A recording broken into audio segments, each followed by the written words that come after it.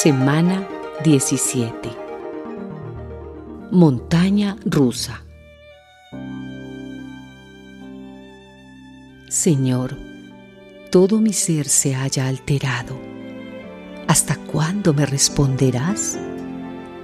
Hazme caso, Señor, y ponme a salvo. Por causa de tu misericordia, sálvame. Salmos 6, 3, 4. La montaña rusa suele ser la atracción más visitada en los parques de diversiones alrededor del mundo. Algunas son simples y no hace falta demasiada valentía para subirse a ellas. Otras, en cambio, parecen haber sido diseñadas con el objetivo de intimidar a la gente. Las subidas y bajadas, los tramos llenos de curvas y pendientes, la velocidad extrema con la que marchan los pequeños coches. Todo está pensado para que la adrenalina corra por las venas de quienes se animen a dar una vuelta.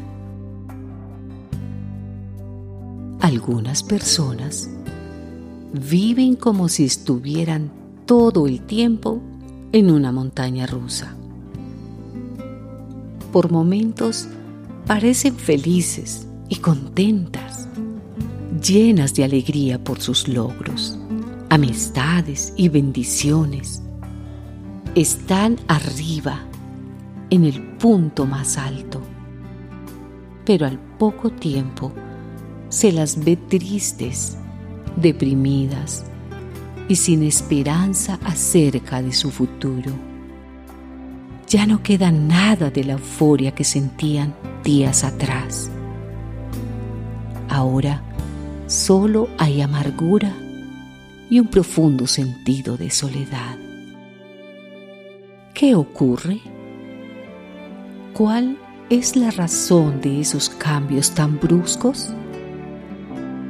En la mayoría de las situaciones, el problema consiste en permitirles a las emociones que dirijan los pensamientos. En otras palabras, dejar las decisiones, las relaciones interpersonales y los proyectos en manos de los diferentes estados de ánimo. Si vivimos de esa manera, solo obtendremos frustración y debilidad de carácter. Pero si ponemos nuestros sentimientos bajo la dirección de nuestra voluntad, podremos crecer y disfrutar de la vida a pesar de lo que sintamos o las circunstancias a nuestro alrededor.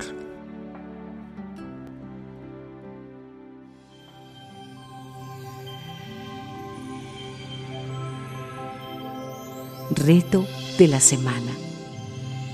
Somete a Dios tus emociones y pídele que te ayude a controlarlas.